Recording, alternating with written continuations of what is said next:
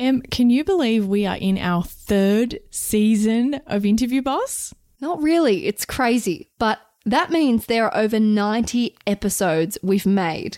Oh my God. Scrolling through all of our episode titles, you might miss an episode that actually is exactly what you're looking for. Yes, we get so many messages of people asking us to do an episode on something and we're like, we already have. So we've put together playlists to help you find the episodes that are best suited to you. If you're applying for jobs, we have episodes about resumes, cover letters, and job ads. If you've been offered your dream job, we have episodes on resigning, exit interviews, and how to impress at your new company. Yes, and we even have a playlist for if you have an interview like tomorrow and you need just our most recommended episodes, just the ones you really need between now and then. Exactly. It is all there for you. You can browse by category. Check out the playlist at www.interviewboss.com.au/podcast. Trying to be like, yes, I can do anything. I'm the best. Hire me. And then I just panicked and was like, why did you say that? Hey everyone, and welcome back to Interview Boss. My name's Emma and I'm a 3rd-year journalism student who's teamed up with my sister to give you advice, inspiration and support when you're looking for a new job. Sarah is a HR and recruitment professional, and together we're excited to give you guys all the tips, tricks and behind-the-scenes knowledge to help you in your career. Hey Em, and welcome back everyone. This week's Shoot Your Shot shout out goes to our listener Emily. So you might remember Emily from one of our previous episodes. She used to work in higher education and she hadn't interviewed for a role in 5 years. She said her confidence was really low and she was struggling to find what her transferable skills were. So we dedicated a Q&A episode to her about finding transferable skills after redundancy. That's right. Last week, Emily reached out to us and told us she's about to start a new role in a position that needs all of the soft skills from her last role, including conflict resolution, strong communication skills, and working with a diverse range of people to find solutions. She says, I felt really prepared for the interview thanks to all of your tips.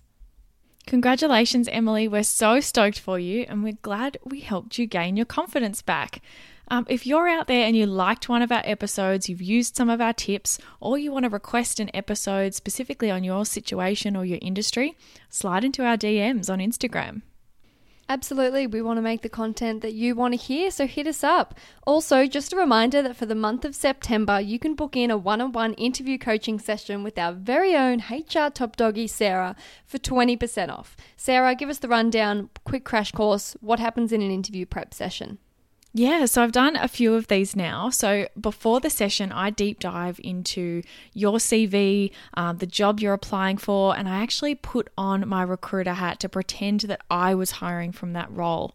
I work out exactly what questions I would be asking you so that we can prepare for them. We go through all of your best bits of your career that you want to make sure you bring up. We make sure you nail your introductory tell me about yourself question. And we practice your responses to the interview questions I've prepared. And you get live coaching and a prep document to use afterwards. And it's all recorded, so you can even watch it back if you want to. What more could you ask for? Head to www.interviewboss.com.au/coaching and use the code LAUNCH20 at checkout for a cheeky little discount. In this week's episode, we're diving back into the interview content, and today we're talking about what to do when your mind goes blank or you panic in an interview. Yeah, I mean, when you get asked a question that you weren't expecting, or something that you haven't prepared for, or you're trying to remember something that happened in your past experience, sometimes if you don't think of an answer straight away, your mind just goes completely blank. And then you're panicking, you're trying to think of something, and you literally can't come up with anything. I've been in this exact situation before, and it can be really, really scary because you're sitting there thinking, I can't even get out any sentences at the moment. Yeah, then you're panicking. You're like, I'm taking too long. Let's just say something. It's not a good time. And it happens to so many people. I think the number one thing people struggle with is going blank in an interview. So hopefully this will be really valuable. So to get into some tips beforehand, if you're super nervous, things you can do to hopefully reduce the chances of having this blank and panicking. Just think of the interviewer as a human. They're not quite a friend, but they're not an enemy either. it's merely a conversation. It's not an interrogation. Yeah, and think about the fact that they really need someone in this job. They're trying to find someone to hire. They're not just trying to go out there and, upset people. And they like you. You made it this far for a reason. So get rid of that imposter syndrome. You're doing great already. Also, a little manipulation trick. Sit up straight and don't fidget. It'll give the illusion that you're not panicking. You can give off some very panicky, nervous energy with your body language. So, little hot tip. But the main gist of this episode, we're going to get into what to do when they've actually asked you a question and the panicking's happened. You have opened your mouth. Nothing comes out. Yeah. You're freaking out. We're gonna talk about what you can actually do in that moment. So, step 1, cliche, but breathe. Just take a breath. Take a big breath. It's going to be okay. Reset your nervous system. Don't get into flight or fight mode. It's okay. Yeah, exactly. And also, on that note, whilst you're taking a breath and thinking about the question, don't worry about too much silence. After a few seconds in an interview, there's a way that it feels like it's been 20 minutes that you've been sitting there in silence when it's actually only been 3 seconds or something like that. So don't panic about there being a little bit of silence. They're not going to think something's wrong. If you're online, maybe you do Jay's trick and pretend that your computer's freezing or your audio's lagging. Sorry, what was that? Sarah, I think you're frozen. 2 seconds feels like a lifetime in an interview. It feels like, oh my God, it's been 5 minutes. But just remind yourself, a few seconds silence is okay. It shows you thinking about it. They're not going to be like, oh my God, Emma took 2 seconds, get her out of here. Exactly. Yeah. My little hot tip, I've done this in an interview before. What you can do is say, oh, that's a really good question. Do you mind if I just take a minute to think about that one? And actually take a minute. And you probably won't take a minute. I think I said this and then had, probably 6 seconds. And then something came to me and then I was able to say it. But it just takes that pressure off. Buys you a bit of time by saying, oh, good question. And then, asking. And they'll be like, yeah, no worries. Take your time. And there's no rules against doing that. You can do that. Exactly. There's no rules in interviews that say that you can't ask them something back or that you can't ask for a little bit of time, or that you can even refer to your notes. Like in obviously a video remote situation, you can have your notes right there, behind the computer screen. But in an interview, you can bring them in as well and refer to them in that moment as well. Why not? It's not a test. Yeah, it's not a matter of memory. You can look down and see your non-negotiable dot points that you really wanted to talk about and try and figure out a way to work that in. I think a lot of people feel like the notes thing's a bit weird. Me included at first when we started this. I was like, it's a bit weird. Surely no one brings in notes. But are you here to bust that myth and say it's totally normal and cool to bring in notes? Yeah. I wouldn't say it's common. I think most people would probably feel really awkward and hesitant. Yeah. But they're not testing your memory. It's not like you're bringing in fake things that you haven't really done. You're just bringing in it's not something. Like you're Googling the answers. Exactly. It's just not your like experience it's a maths test written in front of you. Yeah. Exactly right. Yeah. Bring in a cheat sheet. Yeah, by all means. If you were having an interview that was, what's the Excel formula for whatever, and you actually had the answers brought in, okay, maybe they're going to have a problem with that. 99.99% of interviews, though, it's not a memory test. No. Another little thing you can do is actually just admit to your interviewer that your mind's gone blank. If they've thrown you a curveball question, you can totally say, oh, wow, my mind's actually gone quite blank on that one. Do you mind if we come back to that at the end? And it just takes the pressure off and can just help you recover from that fight or flight mode that your body goes into.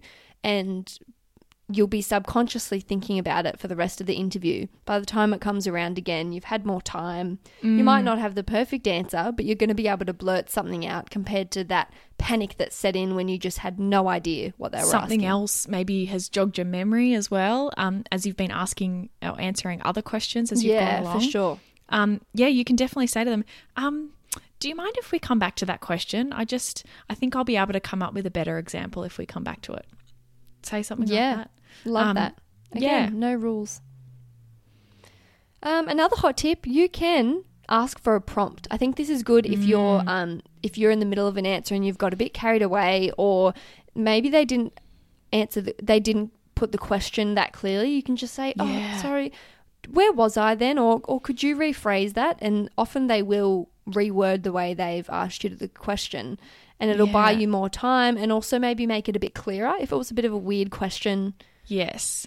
I sometimes am trying to ask a question on the fly based on something that they've said, and I'm thinking as I'm asking the question, and it doesn't necessarily come out that clear. And I know that's really unfair, but this happens with interviewers all the time. Yeah, they're just most people who are interviewing you are not going to be professional interviewers. They're going to be kind of, making it up on their as they go along. And they might have asked you a question in a really strange way and not really made it very clear. So if you ask them, do you mind just asking me that question again? Buys you a little bit of time. They will rephrase it maybe a little bit clearer so that you can take some time to start thinking about, okay, what examples am I going to use? What bits of my experience am I going to draw out here? Hey job hunters, big news. Our all new course, Interview Academy, is live and ready to transform your interview game. It's all the strategies from Sarah's one-on-one coaching, but without the limited time slots. Yep, it takes you step by step through crafting your career story, coming up with your awesome best bits, and all the practice you need. And guess what? It's at a special launch price, never to be seen again. Get more information at interviewboss.com.au/interview-academy. It's linked in the show notes below.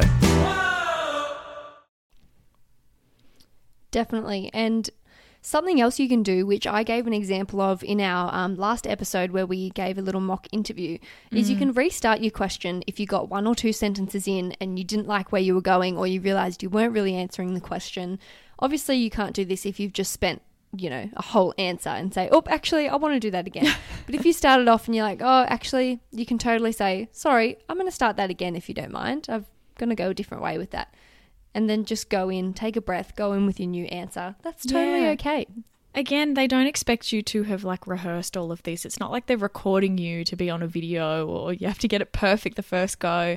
If you just said something like, if you're going off a tangent, right, and you started it and you realized halfway, oh, I just thought of something better, you could say, actually, I just thought of a better example, so I'm going to start again if you don't mind, and then launch into your example or whatever answer it was. Nothing wrong with that at all. And there are no rules. They're gonna appreciate that, because another little tip is that, or something to remember, is that mistakes will happen, and they're actually looking for flexibility and resilience over perfection any day. They're not looking for you to give a perfectly rehearsed answer.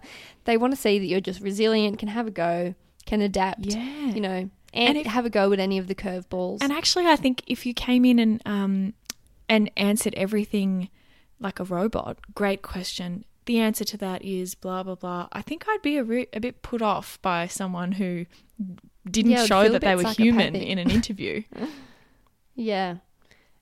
And a bit of a, if all else fails, smile and just say something. Say anything, because it's better to finish saying something half confidently, just spit something out, finish the sentence. Even if it's a bit vague, it's better to do that than to just literally be sitting there saying nothing. And it's going to happen sometimes. I'm sure some people listening are like, I have literally sat there before and for a prolonged time not been able to say anything, but just spit something out. Even if at the end you're like, oh, that was just a terrible answer. You've said something. You haven't awkwardly sat there locking eyes with them. Just spit out something. It can help as well if you start off general. I find that people tend to get stuck when you've asked them for a specific example of something, because they're trying to go through their memory, and that can be quite hard under pressure to go through your memory. So if you can't come up with a specific example and you're struggling, start by answering the question generally. So say they'd ask you for a time where you dealt with a difficult customer and your mind just went blank. You couldn't think of a good example. The only example you could think of was kind of a weird one that didn't have a good resolution. You could just say, oh, okay, yeah, well, I actually dealt with a lot of difficult customers in my job at X. My approach to it is blah, blah, blah, blah, blah. And then it buys you a little bit more time to put yourself back in the memory of that job, talking about how you would approach situations, and then you might be better placed to come up with a specific example. Yeah, that's on that note. That's what I was going to say. If they throw you a curveball question that you just totally weren't expecting, haven't prepared for that, you can focus on first saying the messages that you've prepared and worked on, and then link back, like what you were just saying. But I have an example to give. So say they ask you, I've got to find it. Say they ask you, if you were a car, what model would you be? That's something that's going to totally throw you, because I, for one, I'd be like, oh my God, I don't know any car models. Oh, geez. And you'd be racking your brain trying to think of one, and like, I would just freak out. A good way to handle that is to just start talking about, you know, who you are in general, and then it'll come to you. For an example, you could be like, well, most of my new projects at my job have been about opening new markets. I get called in to do all the research and start the campaign and identify our key customers. I'm kind of the go-to person to get things going. So, you know what? Much like the engine of a car. So I suppose I might be like a sports car or a racing car. And it kind of comes to you at the end, and you can figure it out there. So instead of panicking and trying to think of the weird curveball question first, just start spitting out one of your generic answers that you've already prepared, and it'll come to you later. Yeah, start with the generalized stuff first. You know, talk about how you would describe yourself, and then as you're talking, you might be able to think of how you can link that to a car. Yep, great example. Yeah, for sure. I think something to keep in mind overall with this concept of freaking out and not being able to answer an interview question. I've had this happen to me where I was actually kind of maybe a bit light on experience for one of the things that was a real important part of this role. And I didn't realize how much of a priority it was until I was actually in the interview. And they kept asking me more and more questions about how I designed learning and development programs. And I didn't have a lot to talk about. Like, genuinely, not that I couldn't remember it, I just hadn't done a huge amount of that in my career. And so sometimes that might be why you're struggling to answer the question. And that's okay. It's okay to not have all of the experience that they're after, and you don't have to keep trying to fake it to come up with more things. You can kind of stop and say, look, you know, it hasn't been something that's featured a lot in my career because of X, Y, Z. It's always been someone else's responsibility, something like that. But I'm really passionate about it, and, you know, confident really in my ability to learn more. Yeah, exactly. Don't do what I did. And in my gap year position, panicked when they said at the end, informally in conversation, oh, can you also drive a manual and like a car? And I said, yep. I said yes before they even finished the sentence. I was just so trying to be like, yes, I can do anything. I'm the best. Hire me. And then I just panicked and was like, why did you say that? So then I had 2 weeks to drive a manual. And I remember this. You calling me being like, Sarah, I told them I could drive a manual. I don't even know why I did it. And it's not just any manual. It's like the big work ute. It's a ute. Like, it was a big BT50, like a big, yeah. And for American listeners, that means that's a truck, a ute, I guess. Yeah.